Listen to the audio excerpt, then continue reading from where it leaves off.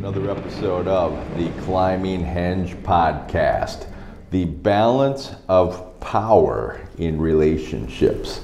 That's going to be the topic of the podcast today. I've often talked about in relationships that you need to have a balance of power. You need to have equal energy from both parties within the relationship. Otherwise, things become unbalanced, and from there, if one person has more power, of course, and typically what happens, and we're going to see from the research here, if somebody has more power in the relationship, the research tells us that that person will put less energy into the relationship. They will exhibit less pro-relationship behavior. So it's important that we have a balance of energy and power in a relationship for many reasons. And we're going to get into that on this podcast. So first, what we're going to do is we're going to define power, a definition that Simpson put together in 2015 in their work on power in intimate relationships. We're going to talk about sources of power, where they come from. We're going to talk about the nature of the power in terms of how it emanates from the relationship, one person putting more energy into the relationship than the other. We're going to talk a little bit about female power and how it can be different than male power in the relationship. Now we're going to talk about balance of power, whether it's unequal or equal, and what that means for the long-term benefits of a relationship. And then finally, things you can do to get a greater sense of balance in a relationship. Okay, so here's a definition of power. This is from Simpson in 2015. What they said was, power is, and this is in an intimate relationship, the ability or capacity to change a partner's feelings, thoughts, and behaviors so they align with your own desired preferences, and the ability to resist influence attempts by your partner. So you can influence and change your partner's thoughts, feelings, or behaviors to align with yours if you have more power, and you can resist their influence attempts. So that's the definition. Where does power emanate from? Where does it derive from in a relationship? Well, Simpson says two sources. Number one, the individual characteristics of each person, and then it also can come from each partner's relative level of commitment to the relationship. So individual characteristics are things like your income. If you have a greater income, you have more options. You can do more things. You're probably going to have a little bit more power in the relationship because of that. Your prestige, your status. If you are a famous person, you probably have more power in the relationship. Your educational level, your handsome looks, or your beauty if you're a woman. So if you're a woman and you're very beautiful, you have a lot of male suitors who have always been knocking at your door, and you're in a relationship. One of the things you know is that if the relationship doesn't go so well, you've got a lot of prominent male suitors lining up for you. So that gives you more power in the relationship. Remember that power plays out in different domains, right? So I could be in a relationship with a woman, I could be making more money than her, I could have more prestige. She could be a really, really beautiful woman who's got lots of options if the relationship ends. Our balance of power can play out and balance each other out. So think about it like that. Also, if I have control over certain resources, I have power. The more options somebody has, generally speaking, the more power that they will have, because they can do more things if something goes wrong. So individual characteristics play out. One other thing to think about is if I have more power in the realm of income and prestige and education level, my partner, knowing this or seeing this, will try to balance out the power in the relationship through other means. And we're going to talk a little bit more about how females do that. Okay, secondly, in terms of where does power derive from, each partner's relative level of commitment to the relationship will determine power. If one person is more committed to the relationship, say I'm more committed to the relationship than my partner, and they know it, they will have more power over the relationship than me. And what the research tells us is that people who have more power in a relationship will do fewer or less pro-relationship behaviors, and that's research from Chen and Lee in 2001. So if I'm putting more energy into the relationship, I'm texting my partner more, I'm asking them for more date nights, I'm asking them to do more things than they want to with me, they're going to sense this. They're going to tell themselves that they have more power in the relationship. And if they feel that energy for too long, what are they going to do? They are going to exhibit less pro-relationship behaviors. They're going to recoil. They're going to retreat because they don't have to do as much work because I'm doing all the work. So one of the things we always want to do is try to have a semblance of equal energy going back and forth.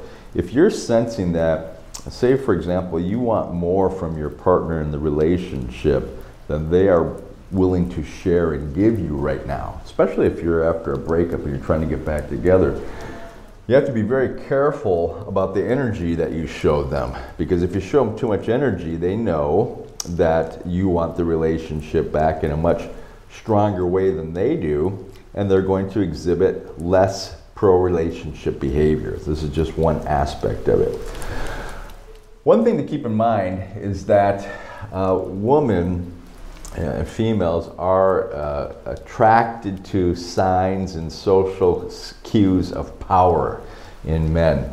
And this is research from Buss in 1989, which they found out that a man's financial prospects, his ambition, his status, and his industriousness, those are all attractive things to a female because they signal something. They signal that you are going to be able to provide and protect for your partner, and that if you have children and offspring, you're going to be able to provide a household for them as well. So these factors that lead to power are attractive to females. Females are attracted to male power. It signals the ability to take care. It also signals a kind of a vivaciousness in a sexual desire sense.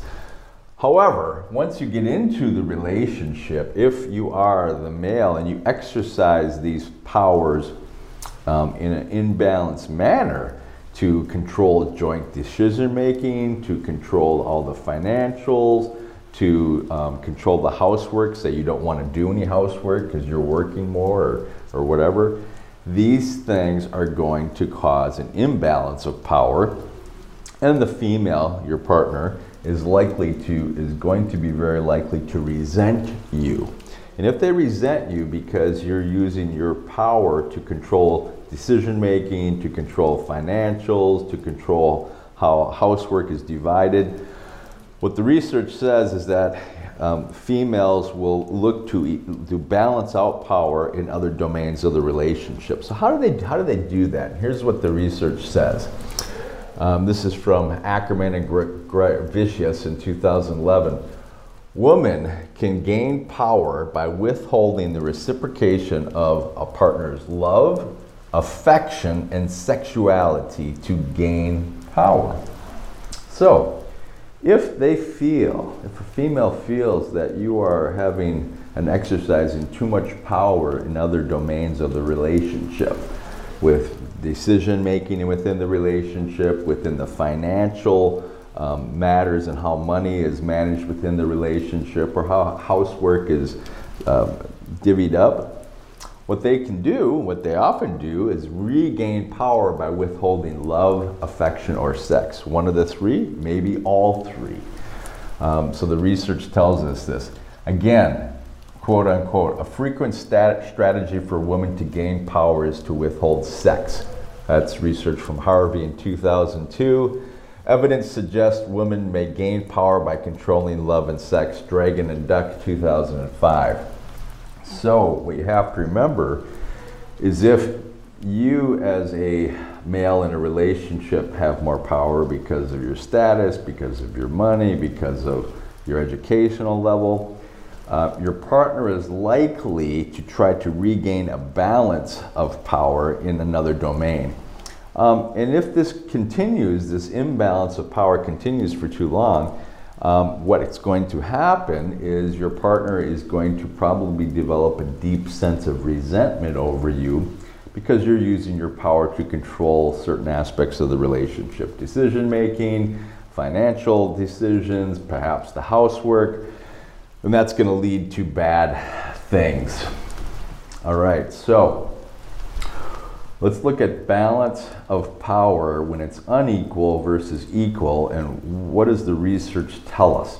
Well, if you have an unequal balance of power in a relationship, what's really going to happen is one partner may feel less safe to express their vulnerable emotions, and that's research from Beans in 1985. So if your partner is feeling less power in the relationship, they may not express their vulnerabilities and their emotions to you. They're going to withhold it because they don't feel safe in doing it. Low power equals less likely to confront a partner. So if your partner is you're in an imbalanced relationship, they have less power, they're less likely to confront you about things. They'll let things go. And then when they let things go, what happens? It builds up and it builds up.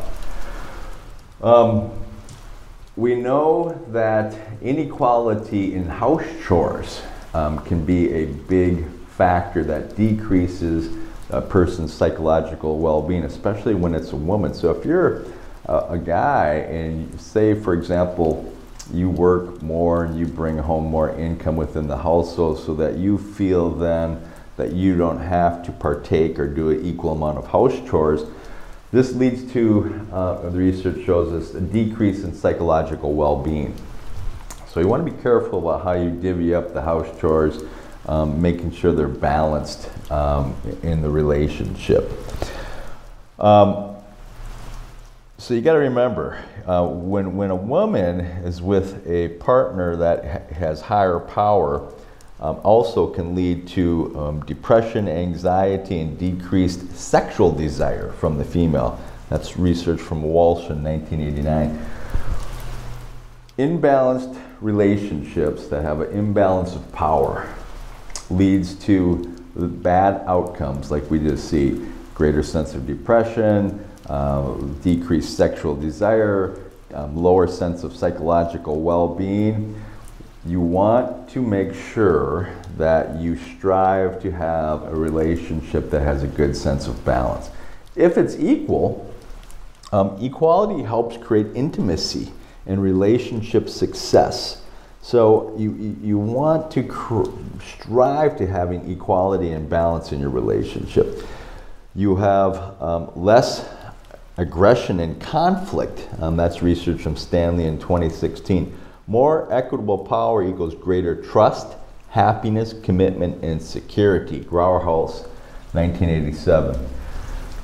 So balance of power in relationships is an important factor in terms of having success. If you are in an imbalanced relationship, what you want to do is understand why. What are the core problems? Well, there's two factors. So number one, where does the power emanate from in terms of the individual characteristics or in terms of the level of commitment? If the level of commitment is off, so for example, if you're putting more energy into the relationship, you're more committed to it, and your partner or the person that you're trying to be in a relationship can feel this, the research again shows us that person will put forth less pro-relationship behaviors. They'll put forth less energy into it. So if I'm texting my partner 3 times as much as they're texting me, for example, if I'm the one that's constantly asking them to do things or to see them, if I'm putting more energy into the relationship on a consistent basis, what they're going to do is retreat and put less energy into the relationship because they have more relationship power. The way to counter that is to mix up your behaviors and use a series of other behaviors that will create more attraction. So I can do things like use scarcity, use social proof, use intermittent reinforcement. I can use kind and supportive gestures instead of spending time with my partner. And all those things will do is create attraction and draw, indebtedness and gratitude for me, so that the person that I want them to be exhibiting more energy towards the relationship, they will come towards me. But I can't do it directly just by giving them more attention. That will push them away. So we want to have equal level of commitment to the relationship. If you are trying to either reunite with your partner or get your partner more involved in the relationship, you can't do that directly just by texting them more, by asking them out more, by direct confrontation. You have to use a mixture of strategies to do it. Okay, secondly, if you have individual characteristics that are leading one side to have more power, say I have more income, say I have more status, I have higher educational level, and how this plays out is that if I control a joint decision making, for example, or I control a lot of the financial decisions or control the money flow within the relationship, my partner is probably going to sense that I'm exercising power over the relationship because of these things. And if they do, it's likely that my partner, that she will try to rebalance the relationship power in other domains, such as withholding sex, withholding her affection, withholding her love from me. She might show me love and affection from time to time, but deep down, she has some resentment because I'm exercising too much power in the relationship, and so she pulls back from time to time. This is an unhealthy thing long term, obviously, because the longer this goes on, the greater her resentment will grow, right, over time. So the things you want to do, if this is the case, is you want to make sure that when it comes to decision making, you're giving your partner an equal voice and you're working for them to have an equal voice in decision making. B, that the housework is adequately, and the chores around the house and the things that have to be done are adequately partitioned off half and half, so they're fair, even if you're working more. And then B, when it comes to financial control of money, you should have some very good conversations in terms of how financial decisions are made. Because if you're the one that's bringing more money and you're controlling that, obviously what that's going to do is create a sense of resentment, probably long term. So you got to approach those three things and look for ways to provide balance in the relationship. Okay, so this is power in relationships, in intimate relationships, and we can see it's important. We know that individual characteristics drive power. Your income, your status, your educational level, your looks, your beauty, whether you're a handsome man, the more options you have gives one power.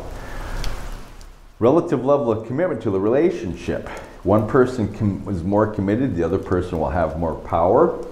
And if that's the case, they're likely to put less resources into the relationship. So that's something that, if you sense that is going on, you have to manage that carefully to drive your partner so they can have a higher level of interest and attraction in the relationship. If your female partner feels an imbalance of power, they are likely to withhold sex, affection, or love at periods in the relationship. Maybe not all the time, but some of the time, to get back at you, to rebalance things out. And we know unequal balance in relationships is very unhealthy for all the reasons we discussed. And having an equal balance of power leads to much greater trust, commitment, security, and happiness in the relationship. So we want to strive for balance of power in all aspects of our relationships as to the greatest degree that we can. And that will result in a much more happy partnership and relationship going forward. Again, I want to thank you for listening to this episode of the Climbing Henge Podcast.